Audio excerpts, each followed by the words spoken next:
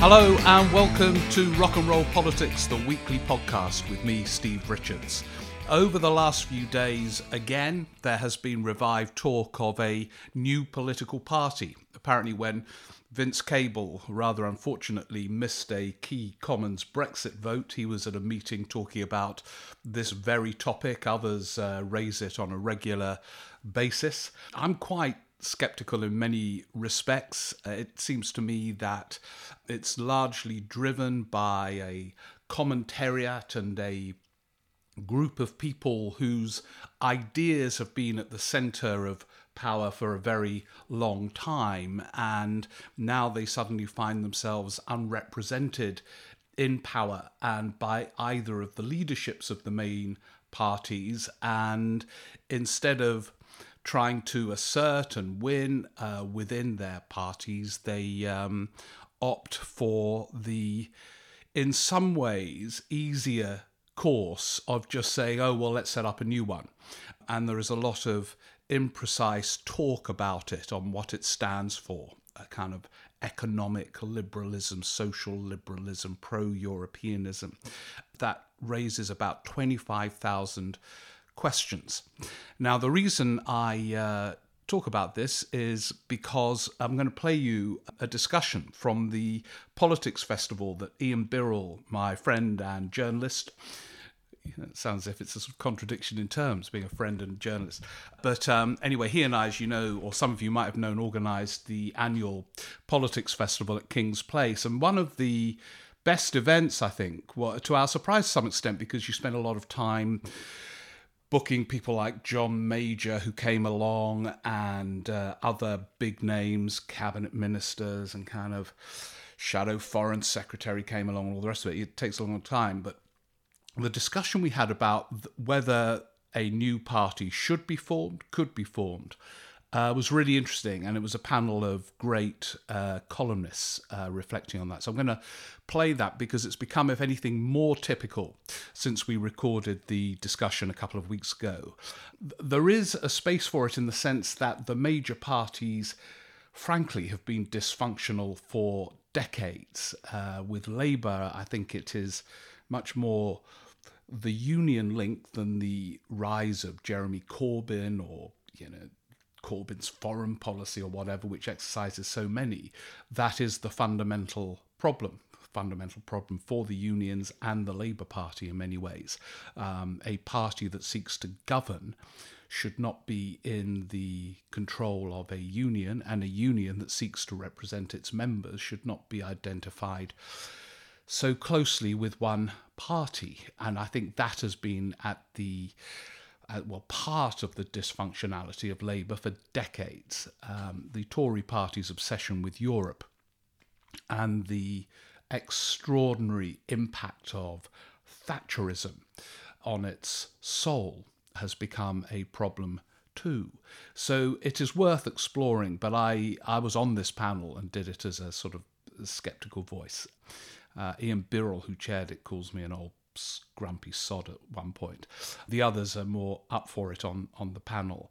Anyway, before I give you a sort of guide as to who was speaking and why I think it really is worth listening to, I do have to mention that I'm live at the Edinburgh Festival, starting very shortly at the Symposium Hall in the amphitheatre, rather grandly titled. That's Rock and Roll Politics, the live show, where, of course, it's much more vibrant in the sense that we can interact with each other and explore things. I'm going to explore what would you do if you were Theresa May, what would you do if you were Ruth Davidson, what would you do if you were Nicola Sturgeon, what would you do if you were Jeremy Corbyn. That's why it's possible to do a different show every day, really, because in getting into the minds of these people, we can choose different people each day to explore at this seismic moment in British politics. Anyway, that's looking ahead to the Edinburgh Festival. You can get tickets online at the Edinburgh Fringe website. And now we're going to look back, as I say, a few weeks ago at the Politics Festival. The wonderful Times columnist Rachel Sylvester wrote a piece. She's got this knack of writing pieces which are really well sourced, but also often provocative. It's quite unusual. Those that are well sourced are columns can be bland because you don't want to alienate any of the sources. But Rachel has got this knack of having the most brilliant sources for her columns. I remember she and I did a kind of double act for the BBC during one of the most recent general elections. I can't remember, it was probably 2015. And she always used to say to me, you know, the pressure of all the phone calls you get as a columnist the day before you write a column from cabinet ministers and others, you know, trying to sort of suggest ideas for columns. And I sort of nodded, but then I thought, well, you know, I have to phone them up. They don't phone me up very often. So she's incredibly well sourced, her columns, but at the same time, as I say, she develops an argument. And she developed an argument for a new political party recently and suggested that it could be led by David Miliband. Now, that got quite a few derisory responses, but the argument for the party got a lot of positive responses on Twitter and elsewhere. But I read that column and was worried by it on many levels, as I discuss in the discussion that you're about to hear. Rachel puts the case, and we're also joined by Jonathan Freedland, who is, as many of you will know, one of the most thoughtful and perceptive writers. And he was brilliant in this discussion because there's a huge pressure on columnists to come to any discussion at any public event with a strong argument and just say, right, this is what I think, boom, boom, boom, be provocative. And those are always the columns, by the way, that are the easiest to write. You know, I was always struck by people saying, well, what a brave column from so-and-so. They've said that Theresa May is clearly insane. Actually, that column you can knock off in about 20 minutes. It's not brave because it kind of is just one step ahead of all the fashionable orthodoxy about any prime minister at any moment. But they're the ones that, oh, fantastic. What courage. Oh, that's a must read. But anyway, I think Jonathan came to this discussion with an open mind, as he said at the beginning, about the merits or not of a new political party. And Ian Birrell, who organised the Politics Festival with me, chaired this event, but chaired it expressing his views, which incidentally I think is a good way sometimes to chair meetings, to actually get involved in the discussion. So it becomes much more conversational. And Ian, too, has some very interesting views as he navigated the way through. The audience joins in as well, so it's the joy of the live event. I just think the live event is such an important part of the repertoire with the decline of newspapers and so on. Obviously, you have the social media and Twitter and all that, which I think is fantastic and liberating and not stifling. But the live event, which is a kind of old-fashioned idea, you know, Dickens going around the theatres reading his books and so on, is coming back as well. And I think is a really important part of a journalist's repertoire. Anyway, this is our discussion from the Politics Festival, chaired by Ian and with me, Johnny Freedland, and Rachel Sylvester on the panel. And I hope you find it interesting. Thank you. So thank you very much for joining us again on a Saturday when I'm sure everyone's heard the football score. Sunday even. It's been a long weekend. And I'm sure you've heard the football score, bright sunny day, but it's very good to see you all here. We're going to ask the question, should there be a centre party, which is something that's come up quite a bit in this Politics Festival. I should declare that I'm not, this isn't the BBC, I'm a very biased chair.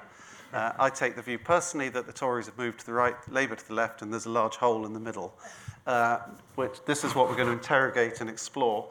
And partly it's inspired by a column that Rachel wrote earlier this year, in which she put forward very cogently the idea that there is this hole in the middle, and suggested that possibly one of the saviour could even be David Miliband.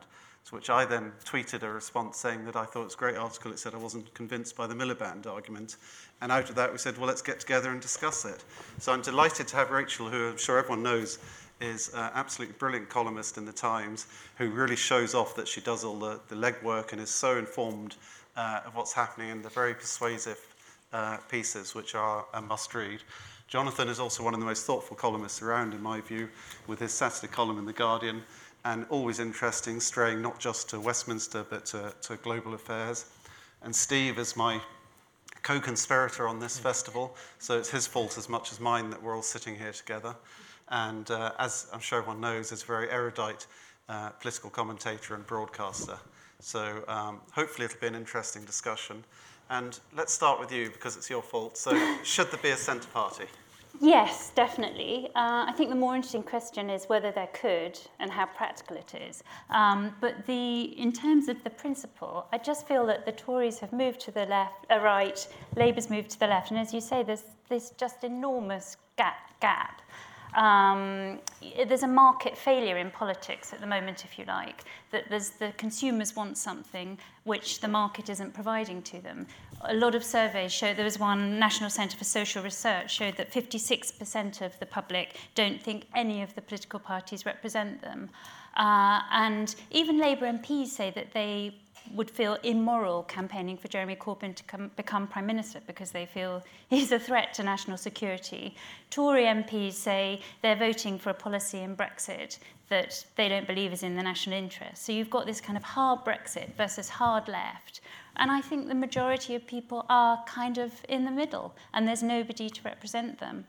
The more interesting thing is whether it's practical, and the argument against that is that the SDP failed, we've been there, done that. Andrew Adonis makes that argument very persuasively. My view is that actually politics is so in flux at the moment. It's as if the Rubik's Cube, if you like, has been scrambled.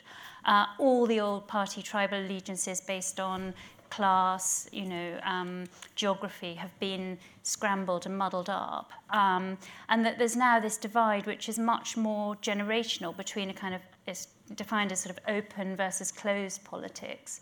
It's different views on liberal on things like gay marriage, immigration, the environment versus a sort of much more closed, backward-looking approach. And both the main parties are on the closed side of that debate. And I just think there's this big hole for an open, liberal, not sort of pure free market, but kind of liberal on economics and socially liberal party, which would get a lot of support. It does, though, I think, need a leader who can articulate and represent that vision in the way that Macron has done in France. I interviewed David Miliband actually last week and asked him, and he said he doesn't want, he's not going to do it. I think he still feels he's Labour, he's defined as Labour, he will always be Labour. Couldn't take the pay cut too. That's true. But if it's not him, I just feel there's an opportunity for someone. Is it really Brexit that's shaken that Rubik's Cube, do you think, or does it go back beyond? I think Brexit, it's almost like the flash of lightning that's illuminated this changed landscape. And Brexit, I think people now define themselves, it's interesting, as either Leave or Remain rather than left or right, Labour or Tory. But that's really a sort of totem for this open-closed divide. It's not really just about Brexit.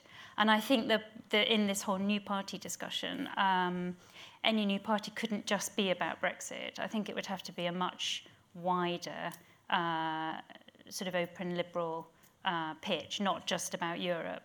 Because one way or another, Brexit's going to be resolved, maybe one day. So let's get to the could and the hows and the who's later on. Should there be a centre party? What do you think?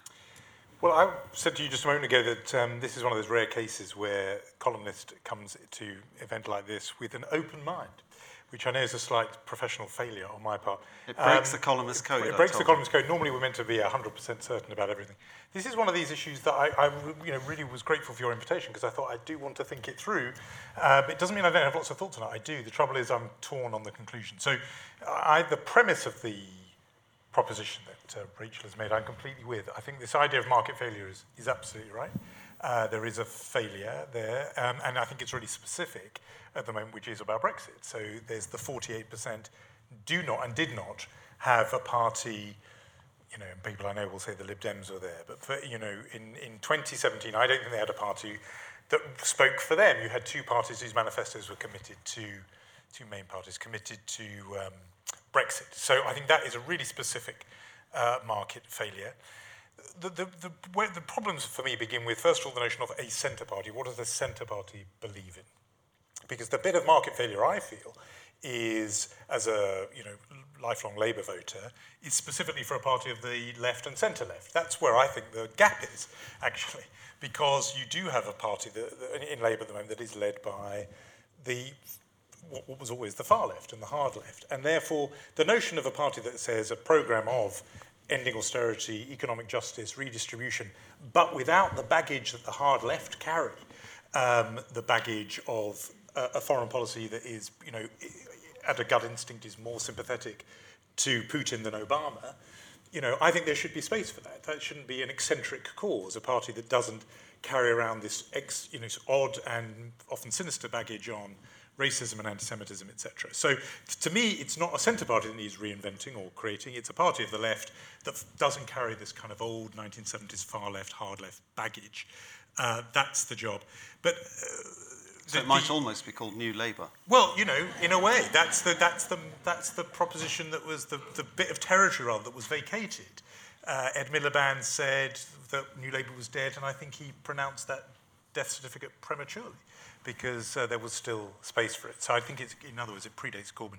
But the point about precedents, I think, is really interesting, and this is why I get torn, because the Andrew Adonis argument about which I think you just mentioned, the SDP, has normally been such a block on this argument, and it's just said, we tried it, it failed, it only ends up dividing the anti-Tory vote, and Tories staying forever. That has been so compelling for 35 years that no one's ever gone near it, and yet we all know, everybody here, and I'm sure everybody here, has known that the rule book of politics that we all spent our professional lives studying has been torn up by the last 2.5 years. Nothing in the rule book works anymore. It used to be said that if a presidential candidate was found with a tape in which he bragged about abusing and sexually harassing women, he wouldn't get elected, and he did. So the old rule book is no longer valid, and therefore Rachel's point about the Rubik cube being scrambled, I really take that.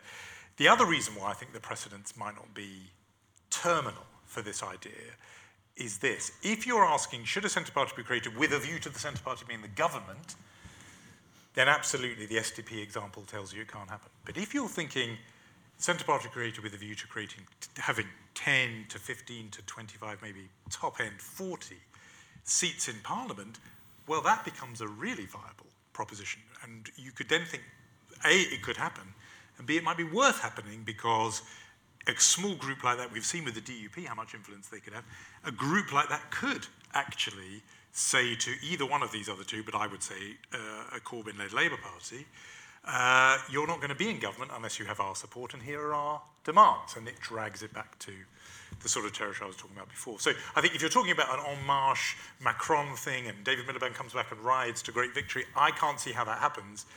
A different proposition of a new creation which gets 10, 15 and plays a disruptor role, I think that is possible. So, Steve, the same question to you. Yeah, I mean, my problems are with the terms being used here and in Rachel's stimulating column about whether there should be a centre party. For example, this term, as Jonathan implies, the centre ground, is used a lot with a kind of arrogant assumption that all those who use it are on it without clearly defining it. Let me give you a couple of examples. Radio 4 did a documentary about what's happened to the centre in British politics, and one of the main contributors was George Osborne. Now, I think Rachel would probably believe that he is part of the centre ground. George Osborne claims to be.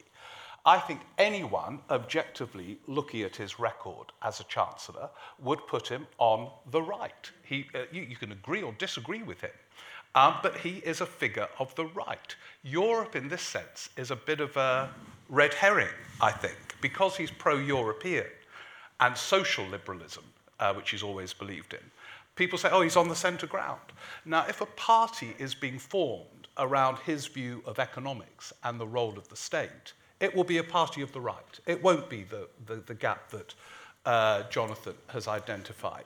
And those who talk about social and economic liberalism need to be much clearer what they mean. I mean, most people agree about the social liberal reforms, but it's always conflated, social and economic liberalism, as if they're the same thing.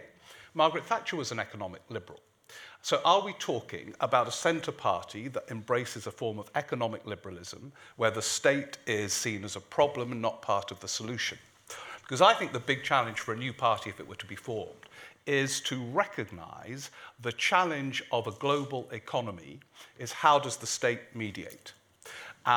Between that global economy, which has meant people are out of, the loss of control, we need to gain back control. They can't do it as individuals. They need mediating forces. So the case has to be put for the state. But everyone I hear who espouses a centre party don't really believe in the state. They want a smaller state. They are economically liberal in the way that Margaret Thatcher was. And I just don't think that addresses any of the problems that arise. And in terms of leadership, I know, Rachel, on Twitter, you got a lot of stick about you suggesting David Miliband. But I don't blame you for that bit of it. I mean, there isn't an obvious leader.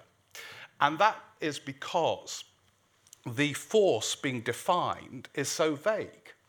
I promise you, if there was in place a movement that was clear, there would be leaders. But because it is all so vague, these terms banded around the centre, economic, liberal, you then end up with no obvious leaders.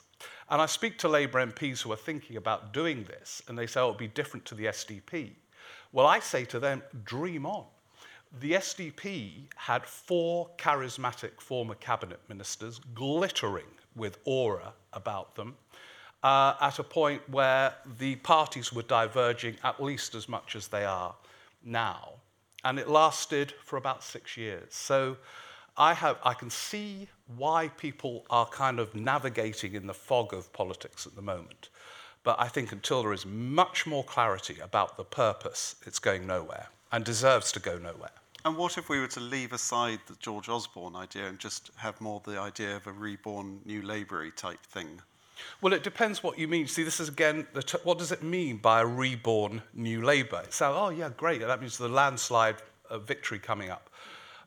New Labour was we all followed it so closely, was a product of 1997, a product of 4 election defeats in circumstances which do not apply now. The circumstances and challenges now are almost the opposite of then. Then Labour had to prove that they would be very careful with public spending. Blair and Brown never made a speech about the role of the state. They didn't dare, in case it looked as if they were going back to the 1970s. I can understand why that was the case, but the challenge now, as I say, is how you mediate the global economy, the degree to which any individual government can, and how, and in what form. Now, I don't know the answers, but I know they are the questions. And you then come on to a completely different debate about can the state in a modern global economy be a constructive, benevolent force? I'm sure it can. But that's the framing of an argument, not New Labour, social and economic liberalism, Osborne, kind of Peter Mandelson, pro-European. That doesn't get anywhere near to addressing the needs for a new party. So Steve's sort of saying, I think, if I can paraphrase to some extent, there isn't the market failure that you're thinking is sitting there in the middle of the I think British he's defining politics. What I'm saying when actually it's not what I'm saying. So I'm not sure necessarily George Osborne would be part of this. It would be up to him. But I definitely think this new party has to have a role for the state. It isn't about cuts. Actually, George Osborne went very far with austerity, and I think this party would have to make an argument for austerity having gone too far, for public spending, but in a different way. So, dealing with things like social care, I've been working on a piece about gangs and, youth crime, dealing with the sort of crisis in a lack of early intervention in some of these families, dealing with new problems in a different way. So not back. I think the problem with your argument, Steve, is you're defining politics in this left-right way, when actually I think that you're not taking into account the scrambling that's happened. So it isn't back to Peter Mandelson and Tony Blair, actually, but who is the person now who can reinvent the centre-left, centre-right in a way that... So you look at Ruth Davidson, for example, if you're going to take a Conservative. She talks a lot about the role of the state in house building, for example, a compassionate conservatism that's also about a responsible capitalism. So if you're going to have people who would start from the Conservative Party now in the new party, they wouldn't really be necessarily sort of Osborneite, hard economic liberals in that way. Yeah, but can I just come back on that before? Just on this, you see, there is this view, and I know Rachel takes it, that the real debate now is open versus closed. And obviously, in terms of Europe, it is, largely. But on other issues, I do think, I'm afraid, left and right still apply. You see, it's interesting, you say the Conservative Party is now moving rightwards. Well, actually, Theresa May, in her early Nick Timothy phase, when the advisor who was basically telling her what to say and think, I think, was to some extent moving leftwards on issues like intervening in markets. And you could argue this public spending pledge on the NHS, although it hasn't been worked through at all, is somebody who is trying to frame an argument around the state, but she can't frame it because she's lost the power of speech almost.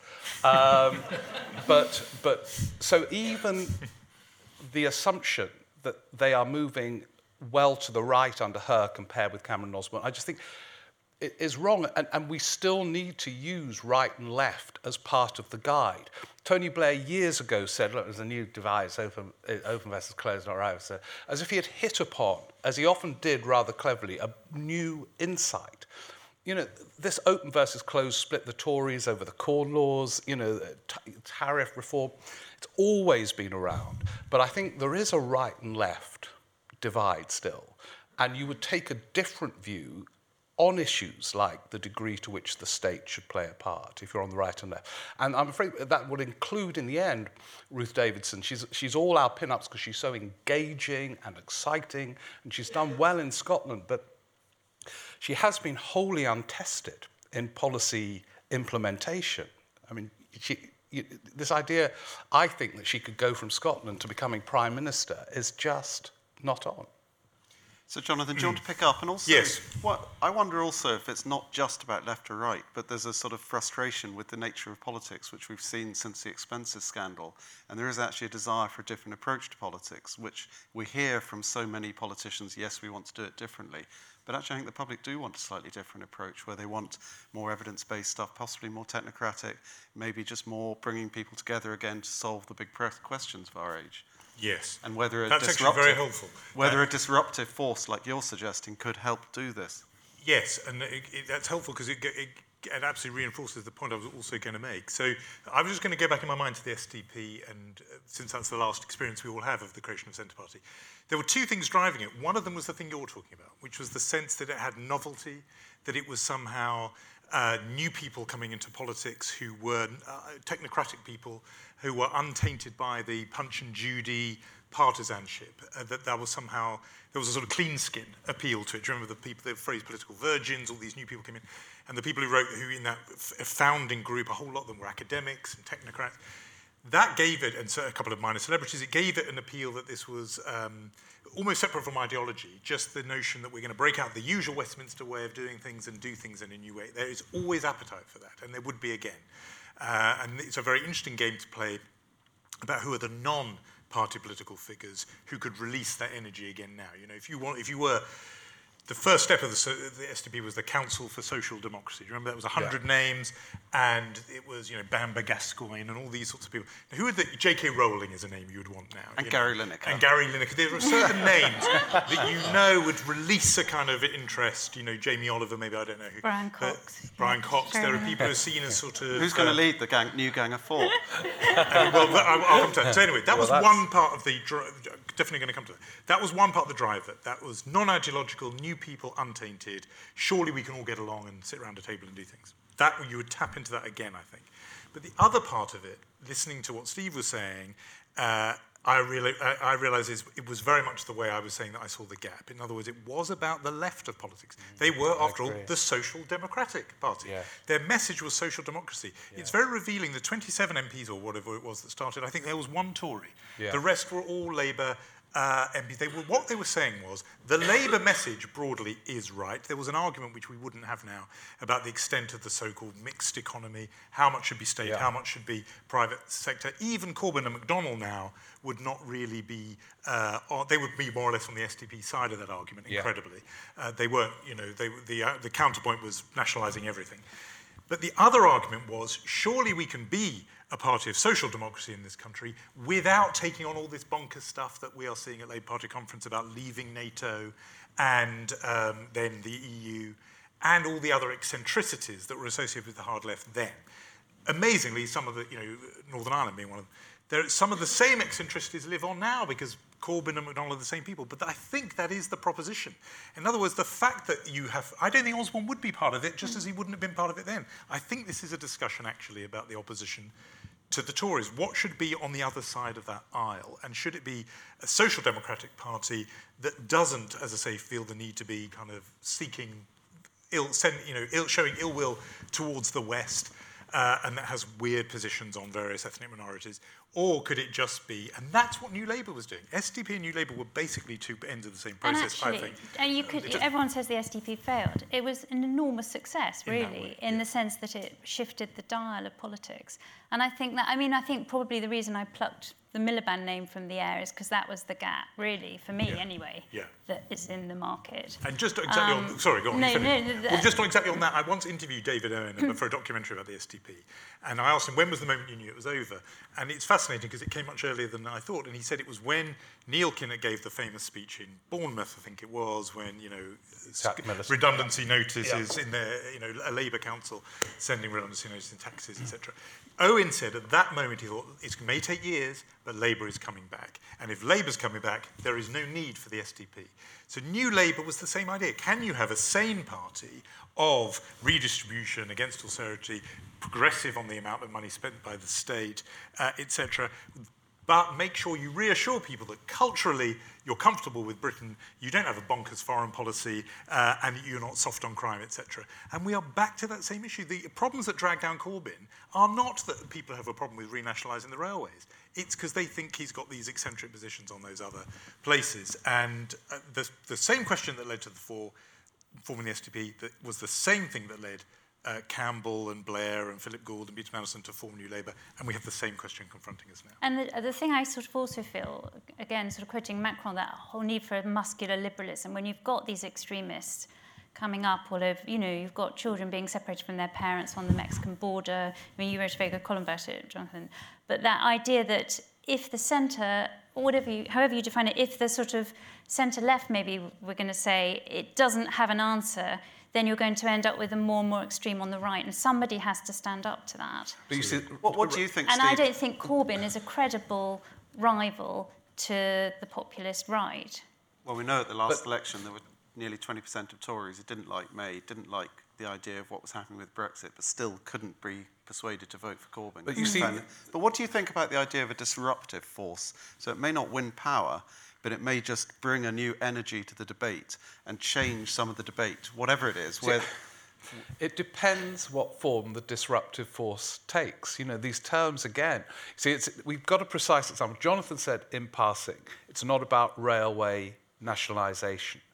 Now, and incidentally, David Owen, I bumped into during the last election campaign. He told me he'd donated a big sum of money to Corbyn's Labour Party because he approved of the manifesto. So these things are more complex. Now, Rachel, you in that article talked about social and economic liberalism and public service reform. Now, I think your version of reform would be the sort of Cameron Blair version. Defining my... No, you tell me. I mean, you obviously, that's what I sort of read into it, maybe wrongly. Well, I just said an example, which should be social care. That should be that's a huge investment by the state, an intervention by the state, in order to cap care costs or whatever. Yeah. That's hugely costly, but it's dealing with a new problem. Yeah, which in fact Theresa May tried to address in the election. Actually. But she did it so cat-handedly. She did it cat-handedly, but, if you read that Tory manifesto, there are bits of it that were quite sort of, to use that term, to the left in a weird way. But you see, take railway nationalisation.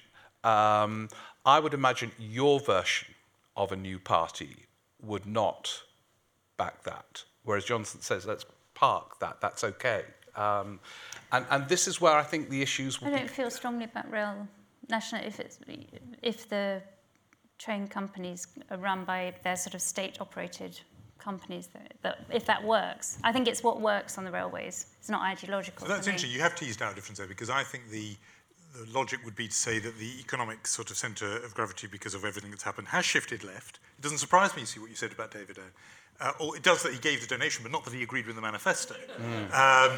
The donation bit surprised me. But agreeing with the manifesto, that's what I was trying to say, was that the current McDonnell-Corbyn actually would be in the same place as the SDP were on the economics and on state spending. And I think people have changed because they've seen with the events and the crash of 2008, people have moved further left on that. They do want to see more, more regulation, and they've seen privatisation is excessive and incompetent. So they've seen that. But is that they correct? just want to be able to do that. But when we look at the polling, of course, the people who are most antipathetic to that view are younger voters. The polling shows that younger voters are actually more sympathetic to the idea of some of these things like outsourcing and privatisation and capitalism and everything. Well, so some of the things we believe, that these are the people who are voting for Corbyn, and these are also the people who are very anti-Brexit. This is why I wonder if some of the stuff Rachel is raising, we all know the Andy Cooper theory, whereby you ask people what do they think of things like feminism, globalization, the environment, identity politics, essentially. And people under 50 say they think these things are great. If people over 50 say they don't like them, and people over 65, as a rule, as a majority, really don't like them, and whether there's a divide there, which is about sort of attitudes. And it's these sorts of attitudes which define us now much more than the state. And that's why it could be that there's room for a more disruptive force within politics. And we know everything is very febrile. We know that things can change very quickly. We know there's huge dissatisfaction with current politicians of both left and right. And I wonder whether this makes it more likely that a party which taps into this mood, which doesn't necessarily get so hung up on the traditional views on the state, while still trying to come up with solutions, of course, to them. I don't know. Well, so my unscientific, that's interesting, and you're absolutely right to bring us to the generational divide, because that's obviously huge. It is, in some ways, we talk about open and closed, that is the biggest one in politics, and Labour's numbers of people under 45 are very high. I just can't help but think, and this is totally unproven, and Corbyn people absolutely denounce you if you say this, my thought experiment is, if there was a Labour Party that had the programme, manifesto is more precise term, but the programme broadly that Labour has now, but that had a leadership, and you could almost fill in any name, Yvette Cooper, Andy Burnham, any of those people, who didn't have, who wouldn't have taken the position Corbyn took on Salisbury, on Syria, and say on anti-Semitism, just to give three sort of emblematic ones. My hunch is there would not be a mass membership party. You would not have 600,000 people. They would not be shouting, "Oh, Yvette Cooper at Glastonbury." but, and if they were clear on Brexit, would they have to be? What would they have to be on Brexit? I think they would have to be, pretty well say, like the EEA position, saying we're going to leave the European Union, but nothing else, because that's all, and we're going to fight tooth and nail for single market and customs union. But I want the party which says no Brexit. Okay, but let's just even if we don't go as far as that, we just say Labour's existing programme, but without the Syria, Salisbury, anti-Semitism triad sort of thing. Less charismatic leadership. My intuition is Labour will be 15 to 20 points ahead in the polls. And what though if the Tories, post-Brexit, whatever happens to Brexit, had Cameron, of course, got up to 45% in the polls in his early days, pre the financial crash, with talking about the environment and accepting the role of the state and such like, and neutering the health service as an issue. What, of course, if the Conservatives, you're looking at it obviously from the Labour perspective, because I think that's the gap, but what if the Conservatives actually returned to sanity, as they did very briefly for 3 years? Yeah, well, that was what I was going to say about again, it's an intuition, but there will be evidence for this, I think, about the way what happens is the polls change, the polarities change, so that when Labour were in that position I've been staking out, the kind of crudely new Labour story, Conservatives come closer to them. This thing does happen, they mirror each other, so that, as the Conservatives are getting more and more bonkers on Brexit, it created the space for Labour to go into this Corbynite posture. I'm just, based on what happened in the Blair years, the closer Labour get towards the centre, this corresponding thing will happen on the Tories. What do you make of that? Well, if you think about what UKIP did to politics, and arguably Nigel Farage was the most powerful man in Britain. They shifted the dial, and you could have that sort of thing happening with Labour and a new party. So they basically shifted the Tories way to the Eurosceptic side on Europe.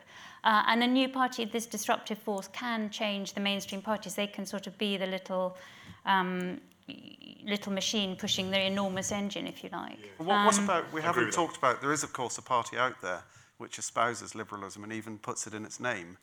I think the problem with the Lib Dems is they are so tainted by the experience of the coalition. And maybe this is back to your point, Steve, actually, about this gap really is on the left, that they are so tied to that Osborne austerity programme and the public service reform in the way you're talking about, that it's very hard for them to break out of that. And if the gap is really on the centre-left and to do with being the sort of mouse pushing the lion of Labour, if you like, then that is going to be hard, and especially under Vince Cable, who feels like such an old-fashioned leader, doesn't he? But of course, he is basically a New Labour type character politically. In politics, but brand matters too, I think. I so agree with that. I think they could almost say anything in their programme, it's not going to matter. They are absolutely tarred with the coalition experience. And the fact that Vince Cable was a cabinet minister in that coalition emphasises it even more. So that's why I skipped over it. Of course, their position was exactly the position I was talking about on Brexit and everything. It doesn't matter. These things last a generation. They knew it, I think, when they went into coalition, that they would be marked, but they felt they had to do it. I think it was a huge mistake. But probably exactly a generation, in other words, 20 years before anyone will even look at them again, which again creates this space. But I'm pleased we're not just talking about Europe, because I think in some ways Europe it would obviously be the trigger if there were to be one, but is in some ways a diversion from all the things we have been talking about. But you just mentioned, I know you were just using them as an examples, if Yvette Cooper and Andy Burnham were here advocating a sort of Norway Brexit without anti-Semitism, all that, Labour would be 20 points ahead. Well, Norway doesn't have but I've just used this as an illustration of the problem of Europe in navigating this. I know it provides opportunities for a new party, but it's problematic. Yvette Cooper and Andy Burnham are not in favour of the single market because they're both for different reasons. Well, no, for the same reasons, against free movement of Labour. So you think, we've cracked it, we'll put Yvette in, and she will get a new party saying, right, we are for the Norway soft Brexit position. She'll say, no, I'm not. I don't believe in free movement of Labour. And this is why, when you come down to the policy and the nitty-gritty, which is fundamental to a new party. Imagine if it falls apart on the Today programme at the launch, you know. And so while Europe is this sort of... a lot of people say it's Europe that will produce this realignment. In a way, that Europe was key to the SDP. They are split so many different ways, these potential recruits. I know you were only using them as emblematic examples. Just on that one little narrow example, let's say then, for the sake of argument, that Yvette Cooper was the leader of a party that was committed to exactly the position Labour's got now, this fudged position, the Keir Starmer position. I still think, absent Salisbury, Syria and anti-Semitism, they'd still be 15 points ahead, because this government is dying on its backside. Sure. It should be so obvious, and yet, amazingly, Labour is still not ahead. Why? So, beyond that, I think there is a way to resolve that thing, which is you say single market and customs union, and then you come up with the Gordon Brown script from a couple of weeks ago. That was good. That was a way out for them. It said, here are 6 steps you can do within the single market, within free movement, that essentially deals with the migration problem. Of course, he had a credibility issue, because everyone was thinking, why didn't you do it? But, we are where we are. I think Labour could get out of it. A new formation could get out of it. But you have put your finger on the problem, though, actually, that for Labour, immigration is this roadblock, if you like, to reform. That they believe, and it's very deep in the psyche for a certain section of the party, that the seats in the north depend totally on a hard line on immigration, and that the white working class will never vote for a kind of, in my definition of this centrist, liberal, centre-left that we're talking about. So then it's quite hard, to see how it then moves to that position. But on this kind of idea of politics rotating, if you like, if politics is more about identity, I think the marginal seats maybe change. And you mentioned Andrew Cooper, who's done a lot of work for this new think tank, Global Britain, Global Future, I think it's called. And he did the survey in every constituency based on what do you think of multiculturalism, feminism, the environment, those sort of open-closed questions, if you like. And he then plotted the constituencies on a graph. And it showed as if the sort of dividing line rotating, if you like. So if you have left-right, once you plot these factors, the line goes like this, and the whole marginal seats become totally different. So the party that is this open centrist party no longer perhaps depends on the anti-immigration seats. And then it becomes much more compelling that, in fact, you could have a new Labour pro-immigration, pro-redistribution, but without the baggage of the kind of hard Labour need to win over their perception of the kind of white working class northern seas. Just you've mentioned immigration, just quickly before we go over. I mean, obviously, the party I want, which reflected my views, I suspect we get about 0.1% of the public vote.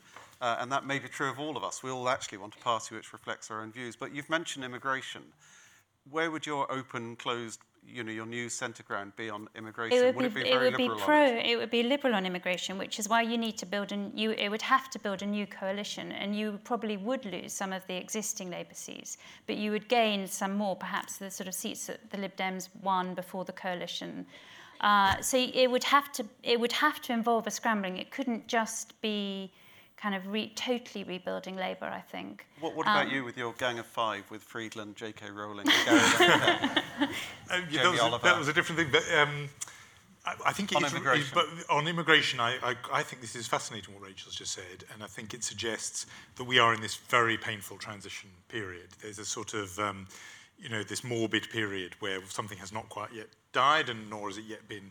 The new thing has not been born. The truth is there is something that in a few years' time we'll think is crazy about a progressive party, Labour, led by these London right-on figures, McDonnell and Corbyn and everything, still chasing UKIP votes in northern seats because they have to. And it sort of seems obvious now, with detachment, that there will be a party that is for the metropolitans and liberals and towns and cities rather, and university towns.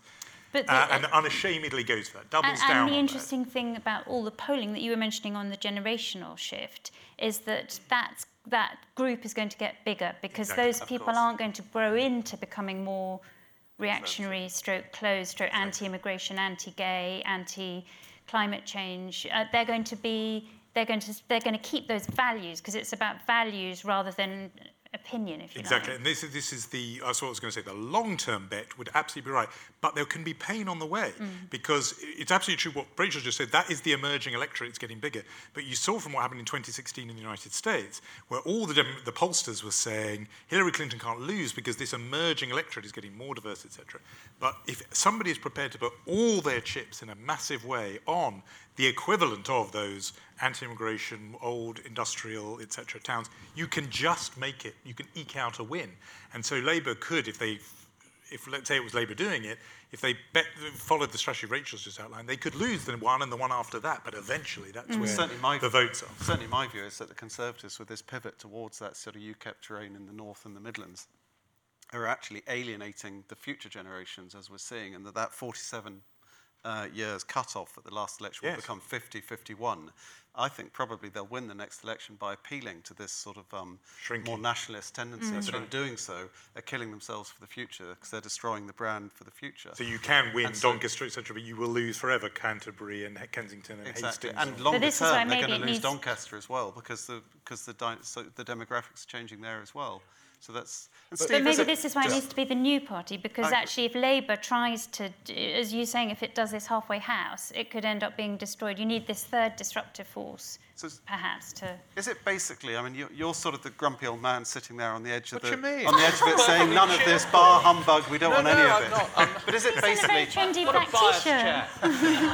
Is it basically, what we're really saying is actually it's the political system that needs to change to allow there to be a sort of Corbynista party, a social democratic party, a moderate... Is that the answer? All I'm calling for is absolute precision when terms are thrown around like disruptive force. So you're the pedant in the corner. No, because I could tell you this, without that clear thinking, there is no hope of this.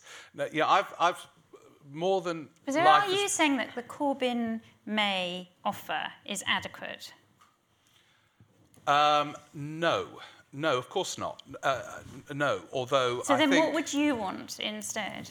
Well, I think Jonathan hinted at it. I would want quite a lot of what was in that Labour manifesto framed around an argument about how the state can be a force for good. I'm not interested. I haven't been for a long time in a party linked to the unions. That doesn't interest me. So that would imply an interest in a new party. I think the union link would be a problem if they were to win. I don't think their attitudes towards the state will be a problem. I think it would be quite a good thing. And it needs shaking up. This 1979 view of the state needs challenging. And Labour did it implicitly in 97 onwards. But as I said, Blair and Brown, both articulate figures in their different ways, were too scared to publicly frame it. And I think that is what is lacking at the moment in British politics. And Jeremy Corbyn, for all his idolatry in crowds, actually isn't a framer of arguments, apart from other issues. He lists things, but he doesn't frame arguments. So there are big gaps.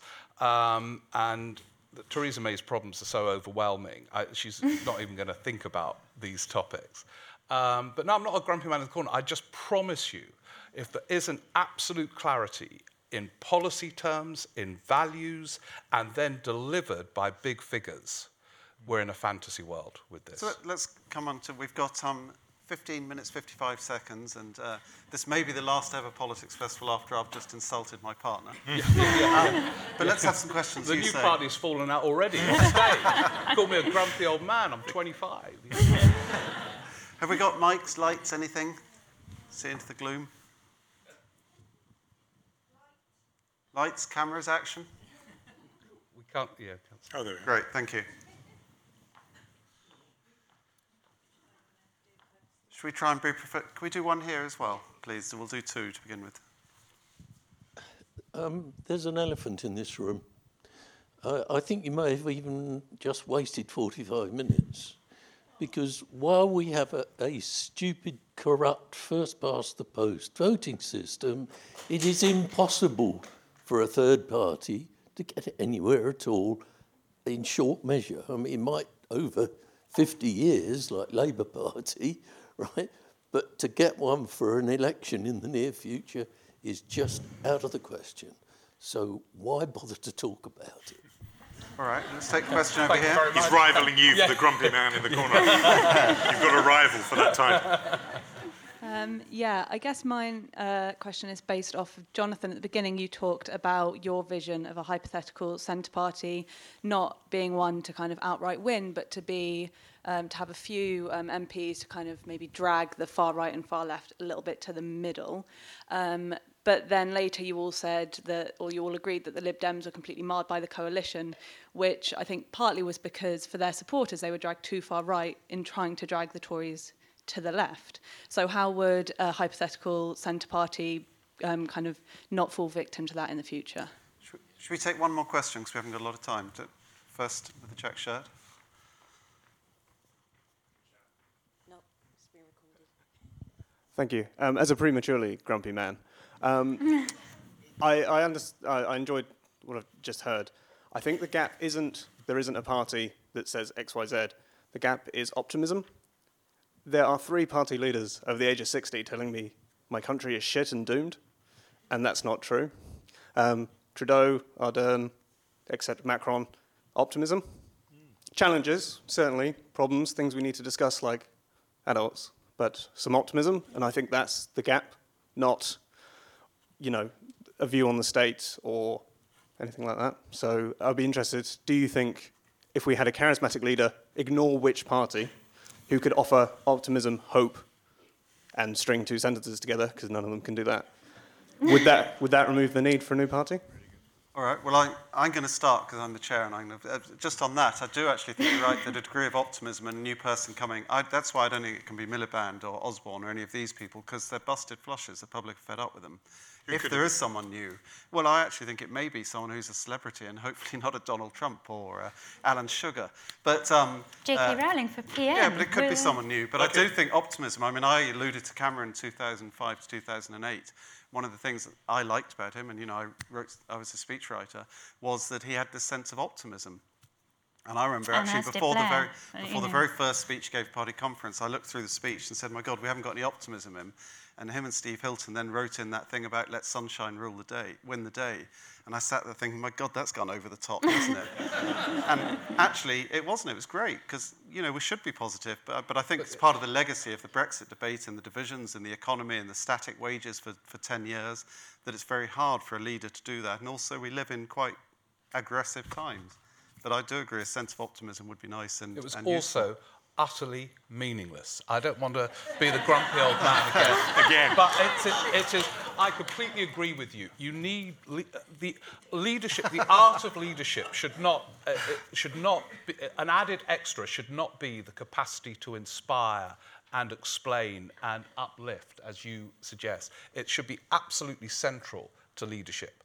But it's got to be part of these other things, I'm afraid. You can't just in a vacuum say, let the sun shine, and meanwhile, It was only the last line in an hour-long speech. Yeah, but I remember the rest of it.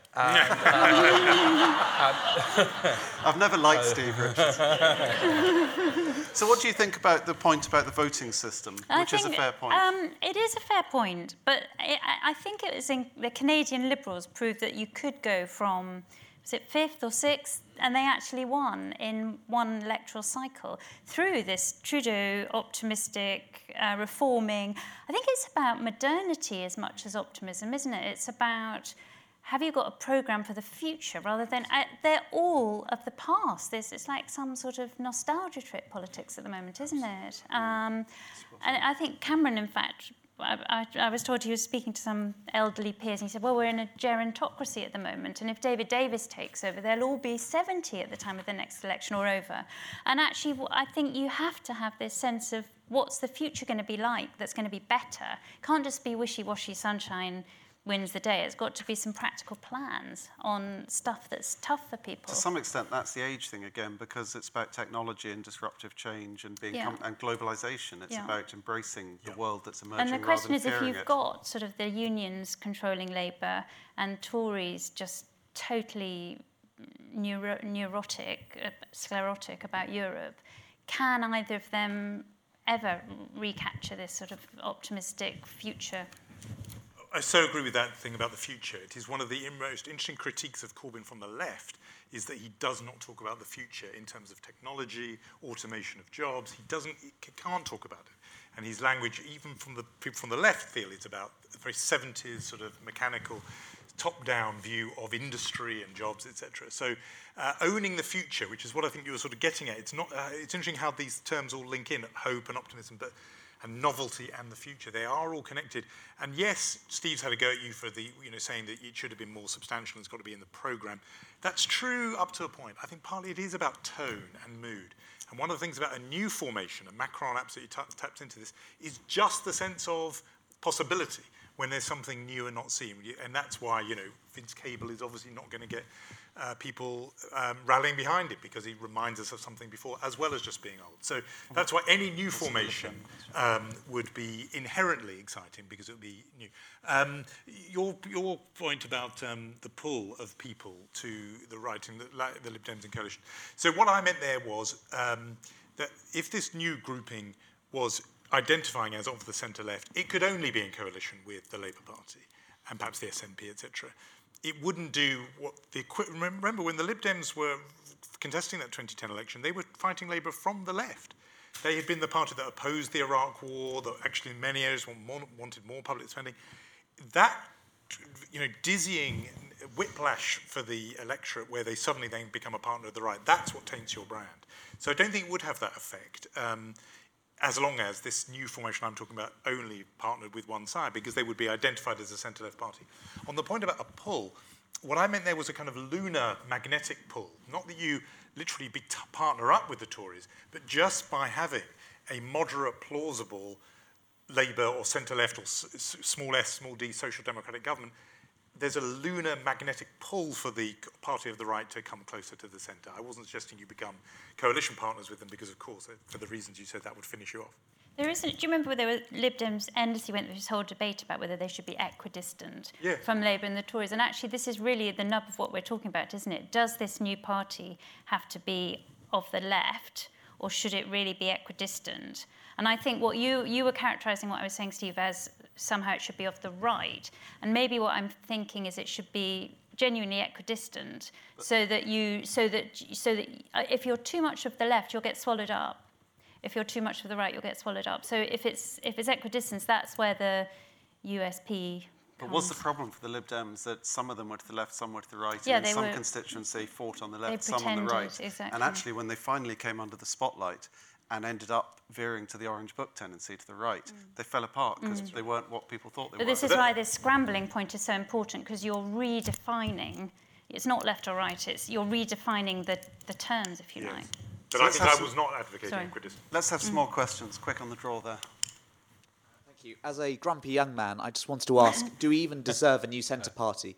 Probably the two most successful politicians in saying what they've achieved are Jeremy Corbyn and Nigel Farage, and they spent 20 to 30 years in the political wilderness, and they both got divorced, they suffered a lot of personal, struggle, isolation, etc. And you may not like them, you may not agree with them, but they have stayed and fought their corner for all those years. And then you compare that to the behaviour of the centrists, who, for perfectly legitimate reasons nonetheless, people like David Miliband, Tristram Hunt, George Osborne, all left Parliament. And should we even have a new centre party when they're not willing to stay and fight for the cause for years, decades? That's not if they're able to go off and do that. But frankly, you contrast that behaviour with the extremes, the more passionate advocates, and it sort of comes up short.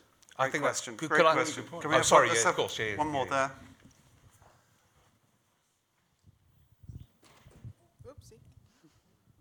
Slightly a bleak question, this, but I wonder what you thought was the importance of by-elections in all this.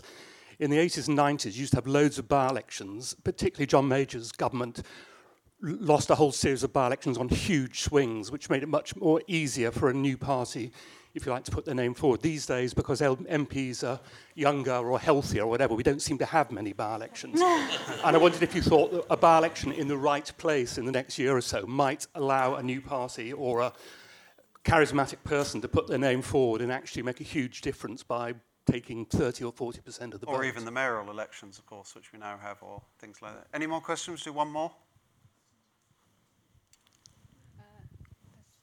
Sorry, was there one here? Go on, forgive me. Hi. I was just wondering, you've obviously talked about the Liberal Democrats and how they've been tainted, but there have been gains, small ones, in the last 2 years. And with a bit of optimism from the media, it's possible that in a couple more cycles, they could have regained that territory. Do you think there's anything inherently wrong with their centrist vision? Because essentially, if there was another centre party, they would be fighting the same ground. Yeah. Okay, let's do one more just because this is going to be our last one. We'll try and squeeze 4 in. I was just going to ask, the whole premise is that there is a centre ground in politics where no one's really occupying. But with the last general election, the vote of the two main parties was the highest in sort of decades and decades. And does that show that maybe people are prepared, if they're on the left, to put up with a harder left government, or on the right to put up with a harder right government, rather than go for a centrist one? Because the Liberal Democrats, everyone was saying they were going to make loads of gains, and that didn't really happen. So is there even space for a new centre party? Okay, brilliant questions, thank you. Let's start with Steve. Do you want to come in first? There was a question about the fact that do we deserve one with the likes of Farage and Corbyn showing that actually... I think it's a very interesting observation. And one of the interesting questions in British politics is why so many leave after a certain point. If you look at a lot of the so-called, these are again terms I don't like using, but the so-called Blairites, the moment government ended, they were off. Whereas, you might disagree with Farage, but he stayed and fought, and he got this referendum, and he's changed British politics forever. And similarly with Corbyn, and I think it raises again the question that if there is this absolutely clear political project emerging, why aren't there leaders in place to take it on? And I think it is connected that it's so fuzzy. That we have to turn to people like sort of David Miliband as suggested leaders. And I think you are right to praise, whether we agree or disagree with them, these people who are utterly committed and have a sense of purpose in politics and who stay the course, compared with lots of these self-proclaimed centrists who disappear after about 10 minutes. So is there a centre ground? I thought your point is fascinating about in a way that disproves our premise, because we're saying market failure, and you're saying actually the market provided, the customers, the voters, went for these two main parties. And I think it's a very good corrective to what we're saying. Anecdotally, in terms of people you speak to and in polling, there are all these people who feel dissatisfied with the choice, and yet you're right. When it came to it in 2017, they did vote for those two main parties, so that's a good sort of corrective, although your point about PR, of course. I mean, your point about PR, instead I just didn't have a chance to say it about first past post. Of course, that was baked in, I thought, into our remarks about the SDP experiment. Under our system, it didn't work, and that's why so many people don't look at it. But I was quite keen to pick up the point about by-elections. Simply for this reason, which is absolutely they are an incredibly powerful tool. If you think about why did we have the Brexit referendum, the two events, really one event, which put the wind up David Cameron so badly, as I recall, were two MPs defecting from the Conservatives, and Carswell and the guy in Rochester and Kent, whose name I can't remember. Reckless. Exactly. How can we forget that? The fact that the UKIP polled well in those by-elections told Cameron, I cannot go into a next general election without a referendum promise. And he changed the world through those by-elections. So I think they are massive, and they were also obviously crucial for the SDP.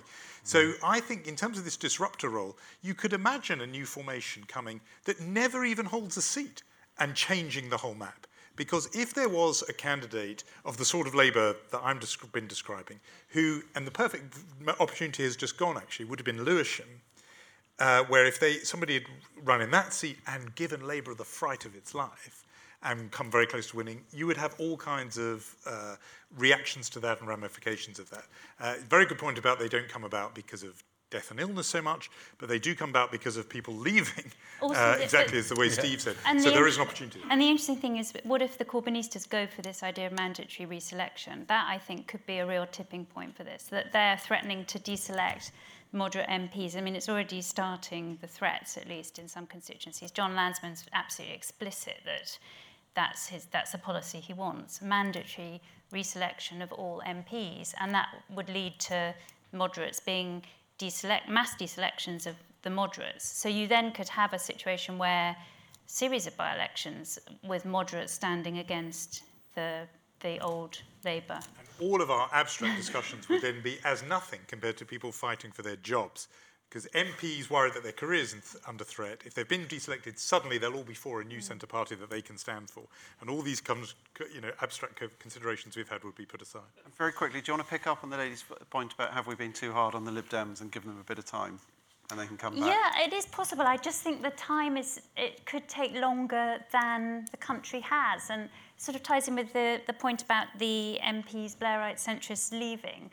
Actually, there's quite a clear and present danger now and it's about what the voters want, not about what these centrist big figures or big fish want.